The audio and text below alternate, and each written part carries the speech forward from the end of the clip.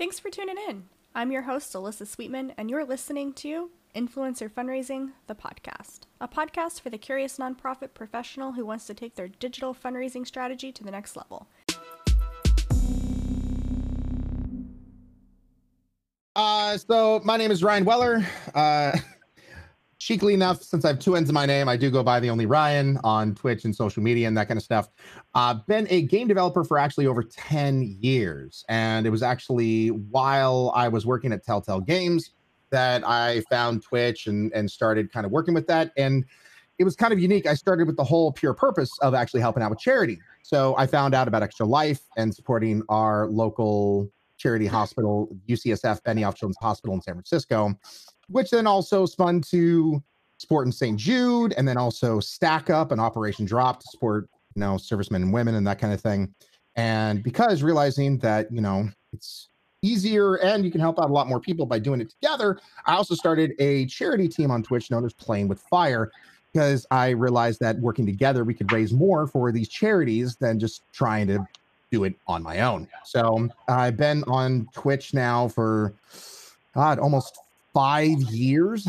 Been doing this. I think my upcoming birthday time, April, is going to be our 6th big charity kind of stream on the channel. But then I've also had experience show hosting for various charities and then putting on big charity events as well, with lots of different kind of casters all stream at the same time. So it's been a wild ride. I've had plenty of times to work with Ali, which has been fantastic. So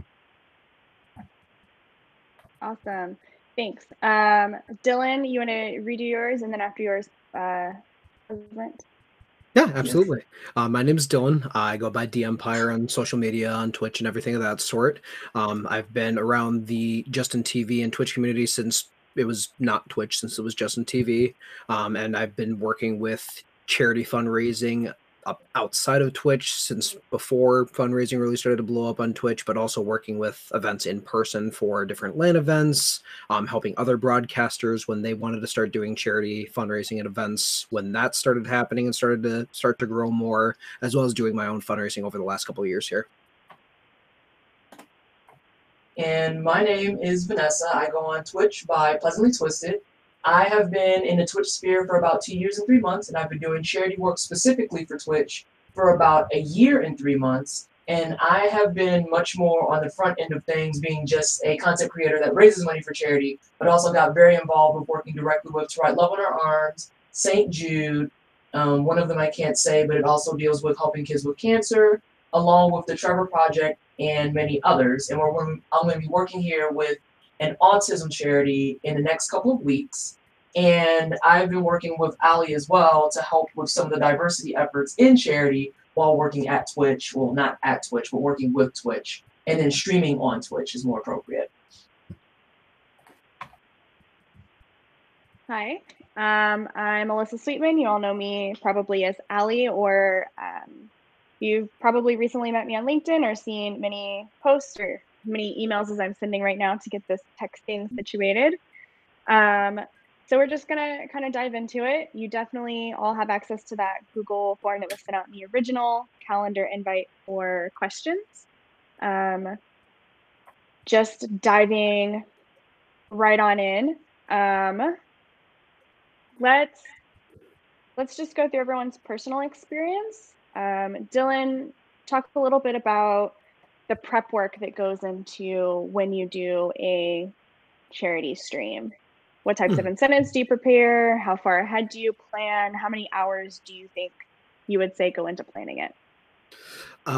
Even if you stream full time, like let's say 40 hours a week, just like on a job, there's just as much, if not more time on the back end that you're going to spend on getting things prepared, even just for regular broadcasting. When it comes to charity stuff with getting incentives prepared, obviously it's dependent on your personal community, depending on what you've done in the past, what's worked for you, or if it's the first time, going with the flow over time, especially if you're going to do it for like a month-long kind of fundraising effort versus like a single day or single weekend kind of plan. You're going to be able to roll with the punches and see what works well for your community specifically, and what'll like, excite them to want to get excited about it, not just, oh, hey, here's $5 for whatever you have the incentive for.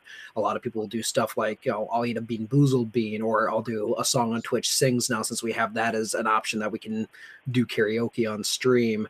And I can see that being even more popular this year now. But different incentives like that, like song requests, little things here and there. And then the bigger challenges, like a lot of people do hair dyeing and or even just shaving or haircuts, things that you can do that don't necessarily cost or cause issues on our back end to be able to do, nothing that's going to be majorly disruptive for our daily lives, but then also still giving something like, hey, you know, we raised a lot of money, I'm going to do something cool for you guys to thank you for doing that, without, you know, oh, hey, I'm going to buy a billboard or anything of that nature. It's something that we can do on our own terms with little to no loss of income or anything like that, but also giving everyone that does raise money for us and helps us with this funding that we do as influencers to actually give them an incentive and a reason to stand behind it, not just, oh, hey, you know, we donated money, we did a thing.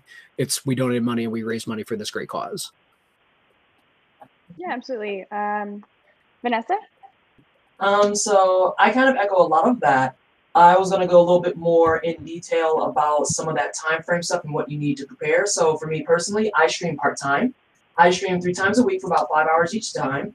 And I can say with conviction that even for a month-long event, it's very much what Dylan said, double that behind the scenes every single week. And that's working with trying to figure out your incentives, figure out what your community is into. It's a lot of intensive work with really knowing intimately what kind of community that you've curated. So, for example, I've done incentives like, as he mentioned before, the Bean Boozled.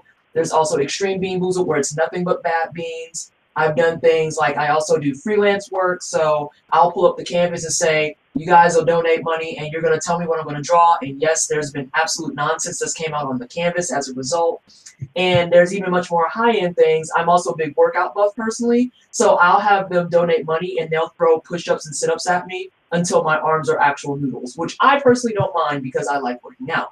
So it's definitely something that as an influencer, you have to think about it long-term and extensively about how you want to lay things out for your incentives, because your community is not going to be excited about incentives if you yourself are not excited about them. If you put out incentives that you're just kind of begrudgingly doing, or, oh, this is what's popular, or maybe this will get them excited, it's going to show, it's going to be evident, and it's just going to really kill the entire mood of the fundraising effort. And the entire end goal of the entire thing is you want to raise money for a good cause. You don't want to just get them to give you money. If that was the case, you can just have them donate to get you a new mic or something. But you're actually raising money for sick kids or people without clean water, or things like right now with the COVID crisis, Doctors Without Borders needs mountains and mountains of help, and getting them excited about it and being knowledgeable about it too, and educating them on it while having a good time. I'm trying to think of some other things. So to kind of sum it up, what you're trying to say is that when working with charities, if they're, you know, suggesting incentives, to be kind of mindful that the incentives they're suggesting might not be applicable to every influencer they're working with. Exactly. So even though there's a lot of influencers out there that have done great collective efforts of making master lists of here's some ideas for incentives, your mileage may vary, because what one influencer is into may not be what another influencer is into. So it's really about taking that time to think about it, plan it out, and then execute it and feel out what you are and aren't into. I know for St. Jude that's coming up in May, I'm already in the process of planning for that, to give kind of an idea of how much time goes into planning for these big events and these big charity pushes. Absolutely, thank you. Ryan, I've got a couple of questions for you, since you have a variety. So I guess just first kind of describe your process of what you do when you're prepping for your own personal stream, and like how many hours you would say goes into that prep. Oh boy.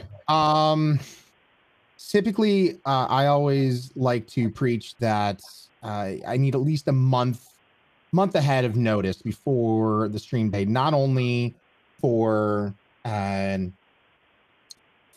planning, but also marketing. I like to make sure that I'm hitting all social media, get people prepped and planned, because this also lets people know, like, cool, okay, I'm going to save up to support this stream. We're going to support people, but, you know, Ryan's going to be making it really fun. Here's the incentives. This is going to be going on. You know, yes, I like to put griefs in there times. I mean, first time I ever dyed my hair was because of charity. I went full pink, and You loved it. eye-opening experience. And, you know, now now. I for 5 years now, my hair has always been some strange freaking color. But yeah, it's one of those kind of things that you need that time to prep, not just for yourself, but to get people to prep in the sense of like, okay, cool, I'm going to save money for this particular event. So I'm always preaching to people that if we're going to get a chance to do that, it needs to have that kind of prep time, not just for me to get everything lined up. And then for personal and for potentially the other stuff that we'll talk about, when it comes to giveaways, the other one that I spend a lot of time on, but if a charity actually like helps out with this would be amazing, is when it comes to game giveaways. I do my due diligence, and unfortunately, this. But normally with PAX and E3 and all those conventions I'm going to, I have a single day blocked out where I'm going to every single booth. I'm telling them what I do for charity and if we can work together to get keys for giveaway. So more often than not, I have typically around $3,000 to $5,000 worth of dollars of game giveaways to go on, because as much as you want people to give out of their kindness of their own hearts, if you have hitting certain goals where like, hey, random people in chat are going to win these games, then it even also helps out people that maybe they don't have the funds to donate, but they'll grab friends, be like, hey, dude, if you just donate like $10, we'll hit another goal, and then random people in chat could win. We could win these awesome games. So having that amount of time to prepare, get my mods team, and then if I'm also like typically my birthday stream, I always have another friend with me for a 24-hour stream. So getting that other caster prep to prepare hours is the thing. So it's just there's a lot of preparation that goes into that. So having that time for a personal stream especially is key, and then also for the marketing aspect. Gotcha. Now, there's two other types of streams you've organized. You've always organized like back-to-back shift marathons, and also in person collectively, everyone's streaming on their own channels. Can you just kind of give a like rough ballpark about how many hours you would say those take to plan, and kind of give an idea of what it's like herding cats that is Twitch streamers? Well, I feel like you also could speak on that one as well. But yeah, it is a thing because we all have our own time frames. Every caster, this is my full-time job now, since I moved on from being a game developer. So, I have to plan out a block of time to plan on this, that potentially somebody might be a nighttime caster. So their daytime is going to look a lot different than my daytime is. And so putting together emails and make sure everyone has their information and they're all signed up on Extra Life or St. Jude, Tiltify, whatever, that they're all on the same page is another reason why I say at least a month ahead of advance, because you need that time. Because I've gone through it. I know Allie's gone through it. I think we've all gone through it. Is that you'll send out these messages and it seems like you're screaming into the void, but it's not because they don't care. It's just they're busy and they have their own schedules that you're trying to work around. So it is one of those kind of things that, I'm streaming 7 hours a day at the very least. And when it comes to getting geared up for a charity stream, I'm putting at least a few hours in every single day, if not more, to plan out emails to then, okay, they're not answering the emails. Maybe Twitter DMs, maybe DMs will hit them and go back and forth like that. But make sure everyone's on the same page, because if we're doing, if we have casters that are going to also switch out with each other, I need to make sure that they have not only access to maybe the pages of game keys that I've gotten, but then also they know that we need to get those computers up and running and ready for the handoff. So how do you plan on that? How do you stagger that? If we're all going to be streaming on our own pages, make sure everyone has the same button set up, everyone has the same command set up. If we're going to be streaming on one particular channel, how do we do the handoff? So there's a lot of stuff that can go in that just making sure the more time we have planned, not only is it best for the viewership, so they know what's going on, where to tune in and what's happening, but then also for the casters to not only plan for themselves, but then also for them to do the marketing and get their community prepped and prepared for raising money for a particular cause or charity. Yeah, absolutely. Thanks so much. So that's just kind of a general idea of what streamers go through when they're prepping and everything that they're going to be working on. Let's kind of dive into what kind of assets do you want streamers, or do you want nonprofits and charities to have available for you? Vanessa. I like to keep things simple and clean personally. So as long as I have things like overlays, panels, things that have like call outs that I can use on So, my social. question. Those are some of the things you're going to make yourself. Are you asking that you want the charity to have pre-made panels and overlays, or are you asking that you want brand assets so you can make those yourself? Wanted to So clarify that there.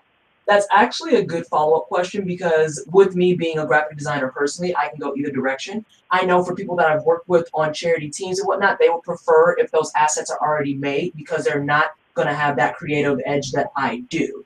So they like having just like, even if it's something simple that has, here's a panel with a logo, here's a panel that says donate now to XYZ, simple stuff like that. That helps make them feel a little bit more at ease for having things to set up, because now they don't have to feel like they're being pressured to make something brand new or create something on their own, or even go to someone like me and have to pay to get a panel made that they're going to use for a month and then turn around and just take it off. So I'm a very big fan of panels, overlays, and the overlays don't have to be, even in the case of the panels, they don't have to be anything very flamboyant either. I think a lot of people get scared away by the idea of, oh, it's a big event, it's a big charity, it needs to be as flashy as possible.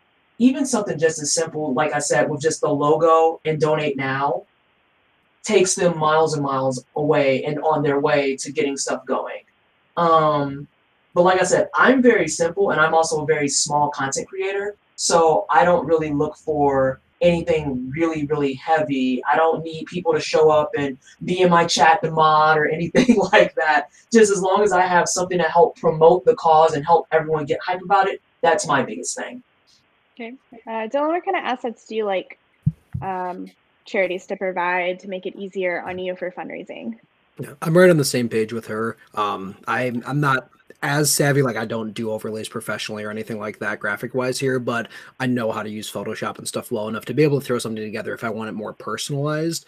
But having something again as simple as have a donate now option, something we can splash on the screen, even just like a little text box so we can use the built-in overlay tools that we have on like OBS with text to be able to put the fundraiser name. Stuff like Tiltify and Extra Life and other things like that, having those logos and stuff built in for the fundraising to be linked up and have it be where the name of your fundraiser or your cause or your push or whatever you're doing for that period of time be able to be automatically generated, and have like, Dylan's 2020 St. Jude fundraiser on the left side, the St. Jude fundraiser in the middle, the total amount on the right-hand side, stuff like that those companies and tools are available for, make it easier for us, because we're just typing in a couple of words to finish up the forms and get things set up, and then it's already done for the rest of it here. So the people that aren't savvy or don't, again, with the amount of time we all put in with all these things, not having the time to be able to sit down and learn Photoshop or something else to make it ourselves, having something at least basic for us makes it so much easier. Same thing, running an in-person LAN event where you have more than one streamer hopping on a setup computer or going between channels, flipping between shifts. Having something uniform that we can use makes it so much easier, because it's just hey, here's the link, put it in your overlay, boom, you're done. Gotcha. I'm going to add to that, and Ryan, you'll answer the same thing. How do you feel, in addition to the assets of overlay and a donate panel, Tiltify has the ability to make custom interactive overlays with fundraising pages that are built, and I think some other of the fundraising platforms do as well. In addition to those things, Ryan, what else do you like to see from nonprofits? I mean, as kind of just Miriam have said, I think it's good overall to typically have some kind of your own created, because I'm also, once again, I'm an outlier. I've been an artist my entire life, and so Photoshop and all that kind of stuff when it comes to overlays. But if you want to make it just super simple for the broadcaster to essentially plug and play, you have to think about those kind of things. So getting an idea of, even if it is just make sure that you have your own logos in PNG form, so we can add that to a, either to our tabs down below the stream or whatnot, that's great. And then making sure also, I've noticed one thing that I really appreciated about Extra Life that did this was they had the text file, the font that they use. They have a specific font that they use for Extra Life, and they included that. And I've been able to then make sure it was kind of more on brand for Extra Life, when helping out in that kind of area. So specific things such as that can be a huge help when it comes to assets, and making sure that you've also done the background work to make sure alerts work with your donation. So if you go through Tiltify, they have their own system, you know, yada, yada, yada, but you're making sure that whether Streamlabs, Stream Elements, you know, any of those kind of alert systems can work. So because people, when they donate, they want to see, you know, that pop up times in different kind of ways and forms. But then that way people get a little flashing lights to say thank you for, you know, helping out whatever charity, whatever cause we're raising for. Yeah, absolutely. Thanks so much for sharing that. And some other things that I didn't hear mentioned, but how do you feel about prepared impact statements? For every X dollar donated, this charity is able to do X thing. Could you expand For upon that? anyone. Like, what do you mean? An example might be Rise Above the Disorders impact statement is for every $35 donated, they're able to send somebody in need to a therapy session. So So like having, it's called an impact statement. Gotcha. So like what St. Jude has done is like, you raised $5, this is what this does. You raised $12. They have a lot of impact statements. Yeah. I love that. Personally, I can just say I really like that. It can help, especially if we're like $8 away from $1,000 raised. We can like, hey, we do this, $8 more, and this is what that potentially can go through, and that kind of stuff. So having those kind of impact statements are hugely helpful to kind of like kicking the ball down the field and having the community to know like what they're working towards. I think is really, really important. It's really cool. Vanessa, Dylan, anything else to add? I was gonna say, go ahead, Dylan. No. Okay. I was gonna say, for my day job, I currently work at Best Buy right now. We do fundraising through St. Jude throughout the holiday season as well. So one thing I've been able to cross over, and that obviously with those impact statements that's help, is like, hey, you know, the corporate themselves, the entirety of all our stores raised this much money. You know, we could do the math and break it down here, but I was able to say, hey, this is how much our store raised. That's what this is going to pay for. This is how many sessions of chemo it pays for. This is how much of this it pays for. Being able to tell people at the registers as they're asking about or donating, you know, hey, you know, I know it's only $1, but you know, every dollar helps. I'm like, yeah, absolutely. $20 pays for their out of chemo parties when they get done. It's $20 for that. Being able to deliver that as that impact statement for, again, even on a dollar donation kind of thing, that has an impact. I mean, some, you know, because people are like, oh, I can only do this much, but it's still every single penny does help, no matter what cause it's going towards. And then to kind of build off of everything that's been said, it also is really useful because it's free education on the actual charity themselves. Like the streamers and the influencers are already going to be looking into it and knowing this information and being very aware of it. But it also helps with conveying that information and keeping that message alive and moving, because especially as an influencer, sometimes you just get into your incentives, your milestones, your game, and everything else. So that helps kind of keep the message alive and running, especially in the case of St. Jude. They have a lot of really good impact statements where it's like, this much gets them another thing of oxygen. This much will get the out of chemo party. This much will do X, Y, Z, A, B, C, and it will cover all those things. And it'll also help kind of facilitate that message if you're occupied doing something else. So obviously you're busy talking to your chat or you're doing an incentive or something, but to have those readily available so that someone is on the fence to say, I don't know if I want to donate that $5, but they see the goal and they see that impact statement. It's like, well, we can actually push towards that though.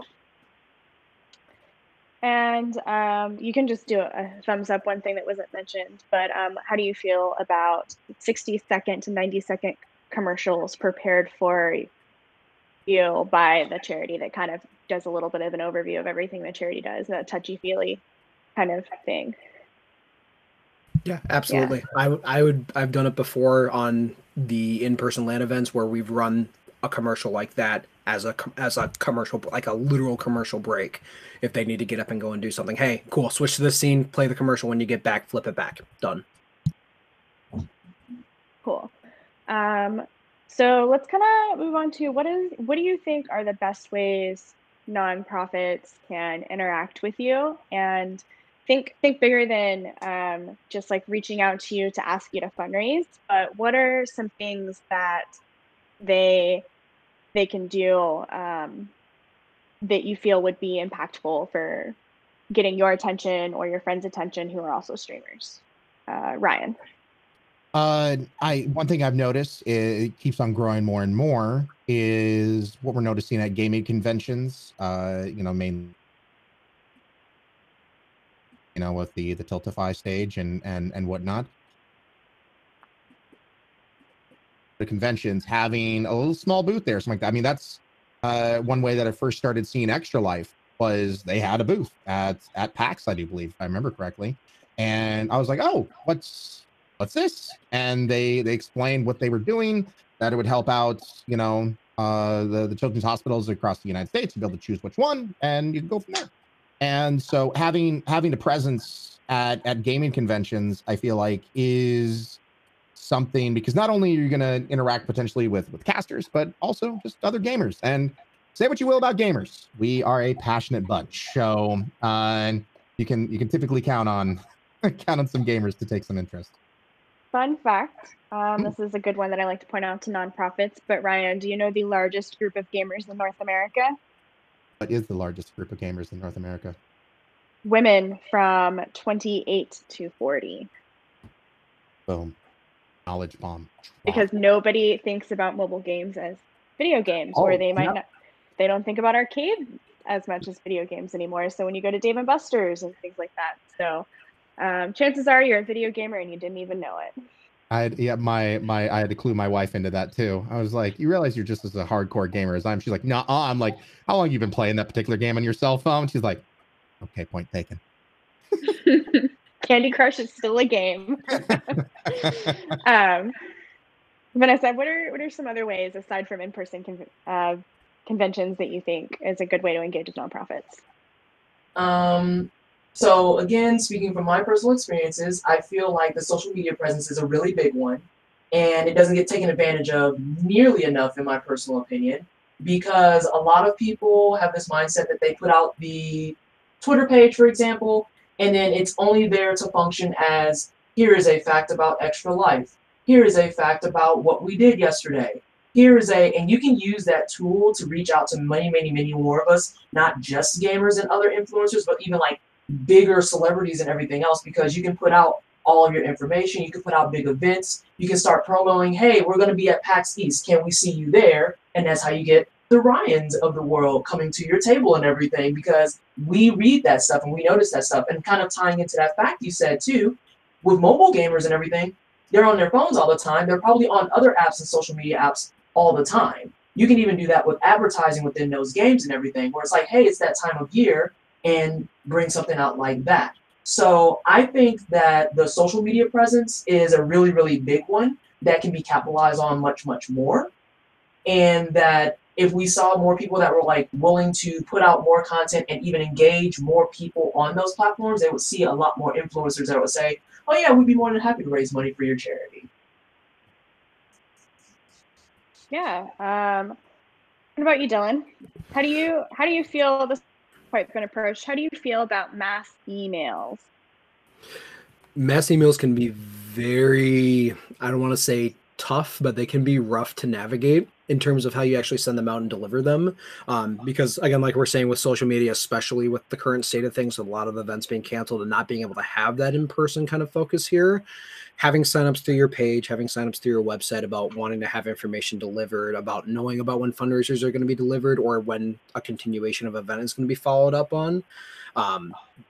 Sending out emails the right way and not making it too generic is going to be important, especially with the way things are right now, but especially in the future for events here too, whether you're able to make it to the next event that is actually able to happen or not, being able to follow up, and even just a simple like a retweet, a quote tweet or something on social media on top of being able to send out good, valid information through emails, especially to people that have fundraised for you in the past.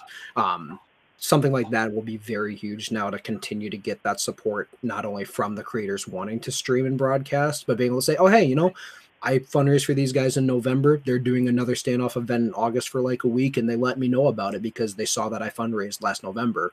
That's awesome. I'm going to let everyone else I know that they're going to do that too, and see what we can do about the cause here, because that's just going to be the reality of the situation here for as long as it's going to take to get through this. Yeah. More specifically, how, and anyone can answer this, how do you feel about an email that comes through that sounds like, hello, fellow streamer. Thank you for, that stream the other day. It was really great. Check out my charity and what we're doing. Ryan, I love your face. You go first. Not okay. Okay, let's break it down. Let's break it down. I can't tell you how many emails, how many DMs, how many Discord, Twitter, just oh God, how much I get those kind of things. And I've gotten to now a point where I don't even read it. I'm just like, okay, click, pass by. Like if somebody was really in my stream, I mean, like I even got a few messages. I remember one time, like, I enjoyed your stream of the other day, and I take weekends off, and they messaged me on Monday. And it's just kind of like, did you really enjoy my stream? So it's one of those kind of things, like if you want to get to know somebody, actually go hang out in their stream, talk. And then, a lot more often than not, then as a streamer, I get a point of reference like, oh, you're the guy. And then also I will lead up with that. Don't start shouting out your charity in chat. I was just about to ask that question since you brought up come visit me in chat.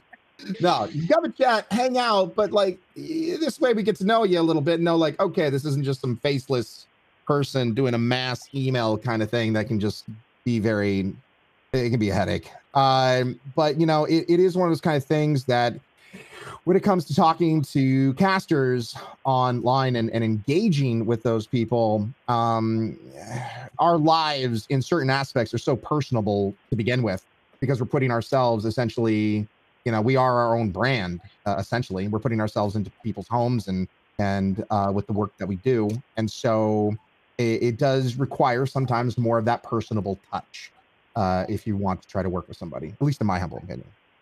So then do you feel that organizations that have a person or two running the program pretty steadily that kind of become the face of that program, do you feel that they're easier to work with and you're more inclined to work with those nonprofits than, say, an organization that is cycling it through like a large group of people through like mass email tools or through a group of people that are not focused on it, so they don't really know everything that's always going on?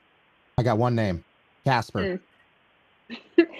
Okay, he works for Tiltify. Can you name some that work for charities? No, but I'm just saying is that in that kind of stuff, he's connected me to some charities, and he's been the face of certain ways of getting to know certain people. And so, right. But it's because we had that personable connection that we could build off from there.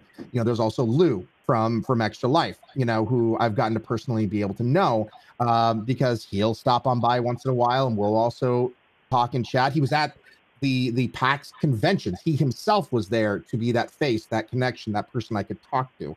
So yes, having somebody that is in charge of that rather than just a whole bunch of people is key, because then that's the person that's going to be my point of contact and who I'm going to get the chance to know, that's going to build from that.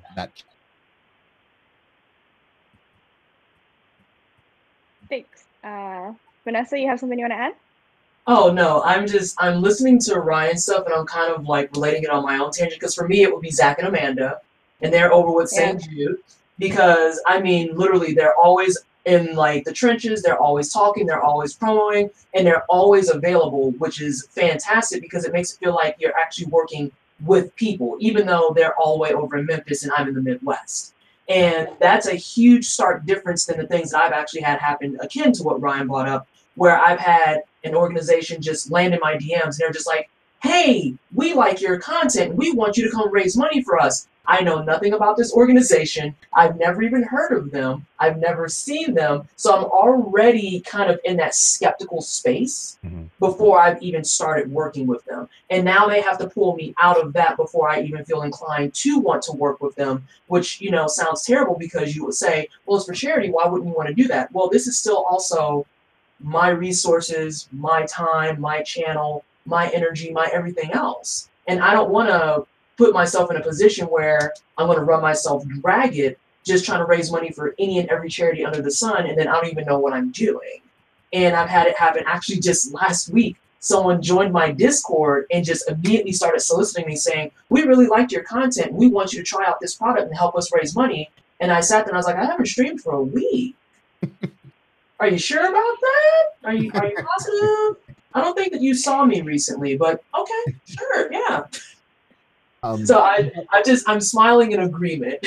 Yeah. And if I may add upon that, because she actually did bring up something, since this is, and I know for a lot of casters, this is their full-time job, right? This is what they do for a living. There is a juggling thing that happens then when raising money for charity and then making sure that I can take care of my family and pay our bills and that kind of stuff, especially in the times that we're in right now. So that's yet another reason why I've gotten sometimes I'll get emails. It's like, can you raise money for charity for us next week? And I need a lot more planning, because also if I'm going to put in the time for charity, that typically then means I'm looking towards my wife and go, okay, how's our bills? Can we do this thing? Because we need to adjust things to make sure that we can help out with the charity and that we're fine financially ourselves before we can help out with that. An amazing point. Kind of want to build on this here. So if you're probably looking for creators, you're probably looking at other fundraising campaign pages, and you're probably looking at the top 30 or 40 people and thinking, I'm going to email all of these people. There is no other job in the world where they ask you to come to work on a special project, give up your income for the day, and work harder than you would normally in a regular stream. So keep that in mind, that when a streamer is doing an event, they are basically saying, please don't give me income. We forego this for this period of time. Please donate to the charity. And I can imagine that sometimes it can be probably a little bit of a gut check sometimes when they see how much their community does. While they may be super excited, they also know that that means their community spent that much money on charity, and they might not, it might be a while before they're able to, tip their streamer and contribute to their streamer's lifestyle. Yep. 100%. Dylan, do you have anything you'd like to add on that before I go to the next question? Yeah, so obviously with everything I've done work-wise here, on top of that, I've also worked as an influencer manager for a gaming product company that did sponsorships, things of that sort for it there. My experience that I had with charities like St. Jude, like Extra Life, where they had that person I could go and talk to directly like influenced how I was going to handle that kind of a position when I worked for it here, to make sure that they didn't feel like they were going to get blindsided, that if they needed something asked, they had someone they could go to directly. And that's followed up and continued with everything else I've worked with, both before and past then. So having that face, that person that you can say, hey, if I have a question about this, I will reach out to them. And if they don't have the answer, they can get to them more directly. That's going to give you that sort of a headway and that head start for people. So not just people that, again, that have worked with you in the past before, that can reach out to the people that have fundraised previously for you or that are interested in fundraising for you, but being able to reach out to the right people in the right way and giving that personal connection, whether it be online or in person. And that just makes the experience better. And honestly, it makes us more excited, more motivated to work for a charity that takes the time and has the people that are going to work with us directly to give us the best experience possible. It's still, a person-to-person relationship, just like anything else, customer service wise or anything else like that. So having a better experience for the people that are going to do the work for you is going to make it better in the long run. Yeah, absolutely. Couldn't agree more.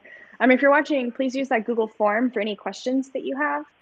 We will be sending a copy of this recording out once it's over, especially for those folks that weren't able to dial in due to technical issues.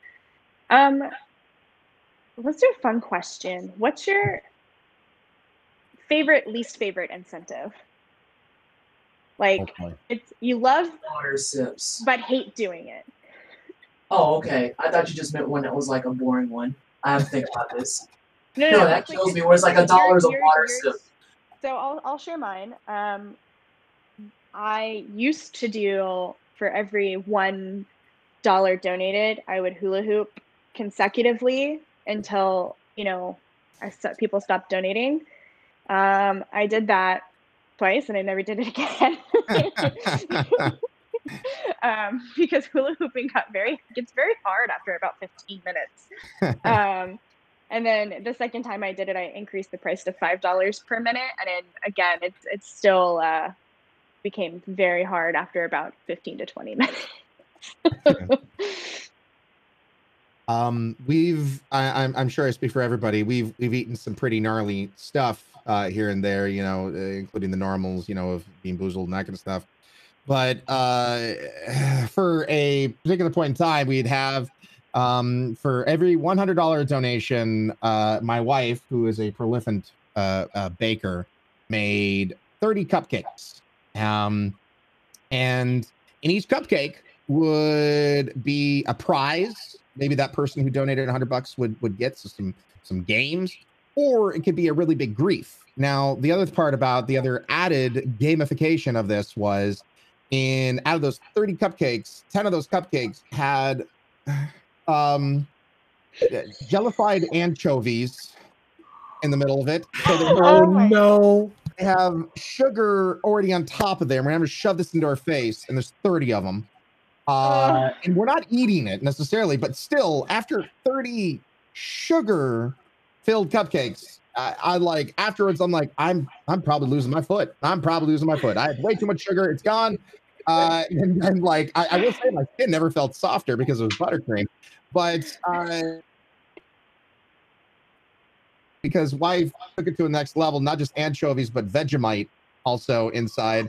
So you'd shove that in your mouth, and immediately, myself or one of my friends that was with me at the time, we would immediately go running to the sink, so there was no question when somebody got one of those hate-filled cupcakes. But it worked. We got through all 30 cupcakes, but my stomach was not happy with me afterwards. Wow. All right. Yep. Dylan? I personally, I have a love-hate relationship with it, but scare alerts and playing scary games on stream, hitting a certain goal and saying, "Oh, I'll play this scary game that came out, a year ago or this year, the most recent game, whatever it is." If these rumors are true and they're bringing back Silent Hill, I already know that's going to be the request for it for the next one I end up doing, because I am a scaredy cat. I hate it, but I love it at the same time. I'm a Resident Evil fan, so I love playing through those games, but every time a licker or whatever else happens to pop out or something like that, I get jumped. I get scared. And I cry. Straight up cry. I can't. I have not finished Outlast. I've been playing that game for 5 years. No, I will not touch it. I will not touch it.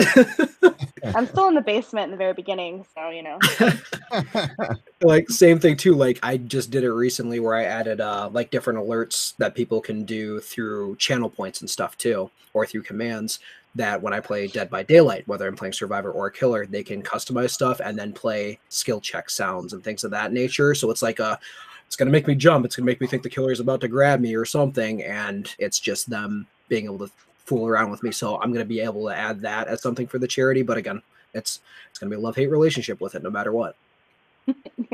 Vanessa, do you think of yours? I mean, I have mine, but they're nowhere near as interesting as the ones that have been named, because again, I don't to your community. Well, yeah, and like I said, and I think that also comes with the fact that I've only been doing a lot of heavy-duty charity stuff for about the last year or so. So my first one actually accidentally became a love-love relationship. I was doing hot sauce dab challenges, and I learned very quickly I actually really enjoy hot sauce.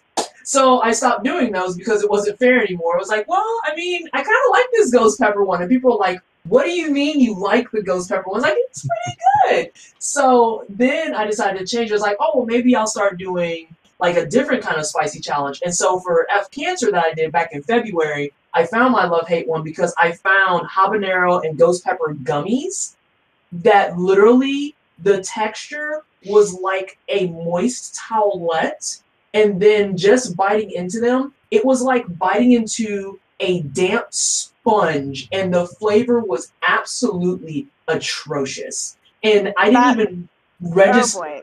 Yeah, I didn't even register. I'm a texture person, and the way you just described that texture, I'm just no. It was absolutely like, I remember opening it up and being like, oh, well, maybe this will be fun. And I remember touching it, and immediately my face just soured on cam because I was like, oh, this is awful. I have made many mistakes. Oh, this is terrible. And I'm like holding it, and it's all floppy. And then I didn't even taste the hot. I was just too enamored with how absolutely horrible the texture was.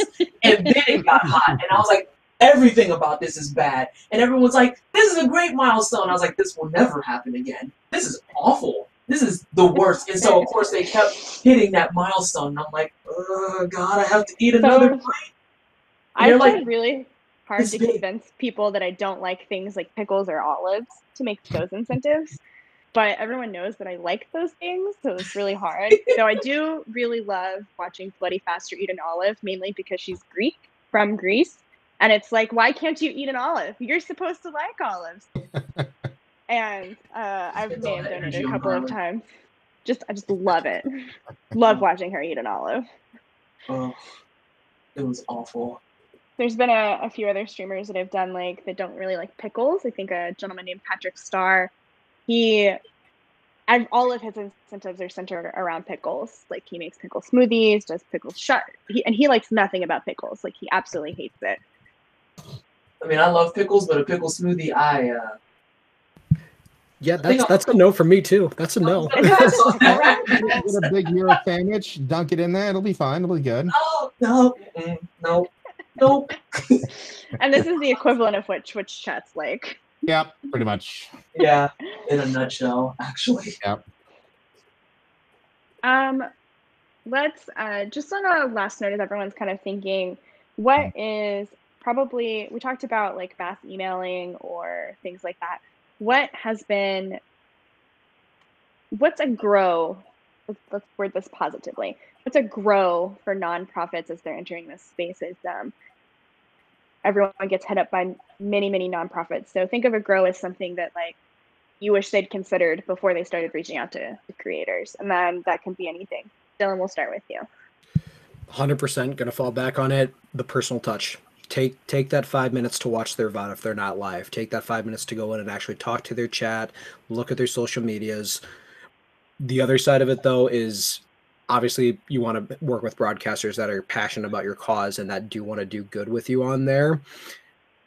Don't just say, oh, I just want to work with people that play one game or one type of game or that have X amount of numbers, because I've known people that have 50,000 plus on Twitch that there's people that have 1,000 or less that have raised more. And that's the vast reality of it. That's why I wasn't picky when I picked out people for the in-person events when I did the influencer marketing for that company. That's why I wasn't picky about the numbers. I went and took that 5 to 10 minutes, sat in their streams, watched their VODs, actually checked them out and took the time, and that streamer program that they have now has exploded in comparison to what it was when I actually started making it for them. So that 5 minutes you can take per person to do it, that can just be one day of your week. Take that 5 minutes and actually take the time to get to know those people as best as you can. Gotcha. That's great. Vanessa. Unfortunately, I'm going to build a little bit on that and then take it back to the, oh God, what's the word I'm thinking of? Take it back to the deliverables side of things. Definitely do that personal touch. Definitely make sure that you're like watching the people, getting to know them, getting interested in them. But then also like look around in the places that you want to start building influencers and everything. And when you do those types of things, actually think really hard about how streamers and influencers can use those assets to their advantage. Like, yeah, we were saying earlier, keep it basic. You can have like a logo, donate now, all this other stuff. But taking that extra step to make sure things are actually like, again, personal touch to the correct spec, or it can be made in different iterations and everything else, is a really big tell for people like me, especially because it lets me know, oh, you want me to stream for you for your charity on Twitch, and you've even gone so far to make sure that you even know what I need. And that's huge because it's, as we mentioned before, it's plug and play. Because I have worked, unfortunately, in cases where the charity said, hey, here's some assets for you. That's what I was looking for earlier. Here's some assets for you, but they don't think about where they're actually trying to put them, or they spread themselves too thin and they try to do too many places at once. So they'll give you an asset that's like, here's a panel for donations, and it's like, cool, because panels on Twitch need to be 360 pixels in width. This is the size of my screen. So are you sure you wanted me to stream on Twitch, or did you just want me to raise money for you? You know, that kind of thing. Gotcha. Ryan. I mean, once again, I can mirror everything that they just said. Is all, I think, all good grow points. Also, something I would mention is make sure you have a budget. I know some people, they tend to, reach out to content creators and whatnot, just trying to work this kind of thing out. Or if you want to have like a convention, you want to have, a broadcaster come out there and help you raise funds at a location or something like that. Anything that's taking broadcasters away from their setup, like me. Like if I'm not here from my normal stream times, then I'm not making funds. We're not paying bills. I'm not paying that kind of stuff off. So if you're going to take broadcasters away from their initial setup and you want them to help raise money for your charity and that kind of stuff, just realize that you may want to also look into a budget to make sure that they're compensated for their time and that kind of stuff. If you're going to be taking them away from their normal setup and what's going to be going on, it's just something also to kind of think of, is make sure so then you just have somewhat of a budget before reaching out. Yeah, I think those are all really great points. We have 2 minutes left, so I kind of just, if anyone has any additional thoughts or things that we haven't touched on that you'd like to add, feel free. I think you've been really thorough. I will say, Allie, thank you so much for reaching out and getting this all put together and created. I really look forward to also having the video to be able to look back upon myself even and look at things. So thank you. Yeah, Yes, absolutely. Thank you so much. Thank you for providing this information so that we all can grow together, especially because charities are trying to grow and we're trying to grow as influencers and marketers and everything else. So this is going to be a huge asset, I think. Yeah, I'm really looking forward to it. Awesome, absolutely. And if real quick, why don't you tell everyone where they can find you so they can come and watch your stream? Oh dear. And Vanessa's making the same face that I make when you go to someone's stream. Just know that anything can happen. It's a wild time. A lot of us drink on our streams, so beware that you're not stepping into someone's executive office when you're watching the stream. Yeah, some of it's family friendly and some of it's not. And it's all real time. It's live. It's not pre-recorded. There's no delay.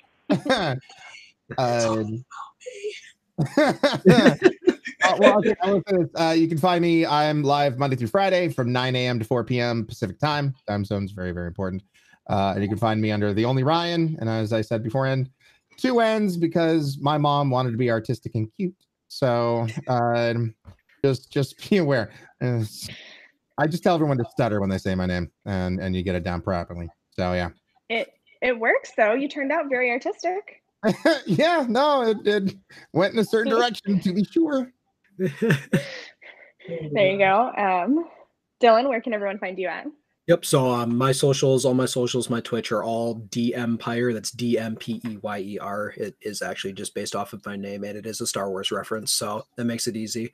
I'm not live on a regular basis right now because I was normally scheduled for work, but I'm at home, self-isolation, staying safe. So I will be live on a regular basis, probably almost every single day for the next 2 weeks. So Central Standard Time, usually I try to go live around 8 p.m. Central Time, but sometimes I will throw an afternoon stream in there occasionally. Vanessa? You can find me on Twitch at Pleasantly Twisted. Pleasantly is spelled normal, but Twisted has no vowels. This trips up a lot of people, so they come in, we can't find you. That's TWSTD, not TWSTED. TWSTD, Pleasantly is spelled normal because that part's normal, the rest of it is not. And I stream on Twitch Wednesdays and Fridays from 6:30 p.m. to 11:30 p.m. Eastern Standard, along with Saturdays from 12 to 5 p.m. And as it was kind of said before, it's a little bit of everything. We do tryhards, we do RPGs. There's a lot of wine drinking if you're into that. We also drink a lot of tea. We drink a lot of tea. I've been drinking tea this entire time. And I think the only thing that would be different from any of those socials would be my Twitter, which would be Miss Twisted instead of Pleasantly Twisted. And it's MSTWSD. Awesome. Thank you so much for dialing in. I really appreciate it. Ryan, I know you ended your stream 30 minutes early to join it, or 45 minutes early to join us. Really appreciate it. Thank you so much. And thank you for everyone tuning in, and I will send everyone this VOD, and I'm going to hit stop recording now.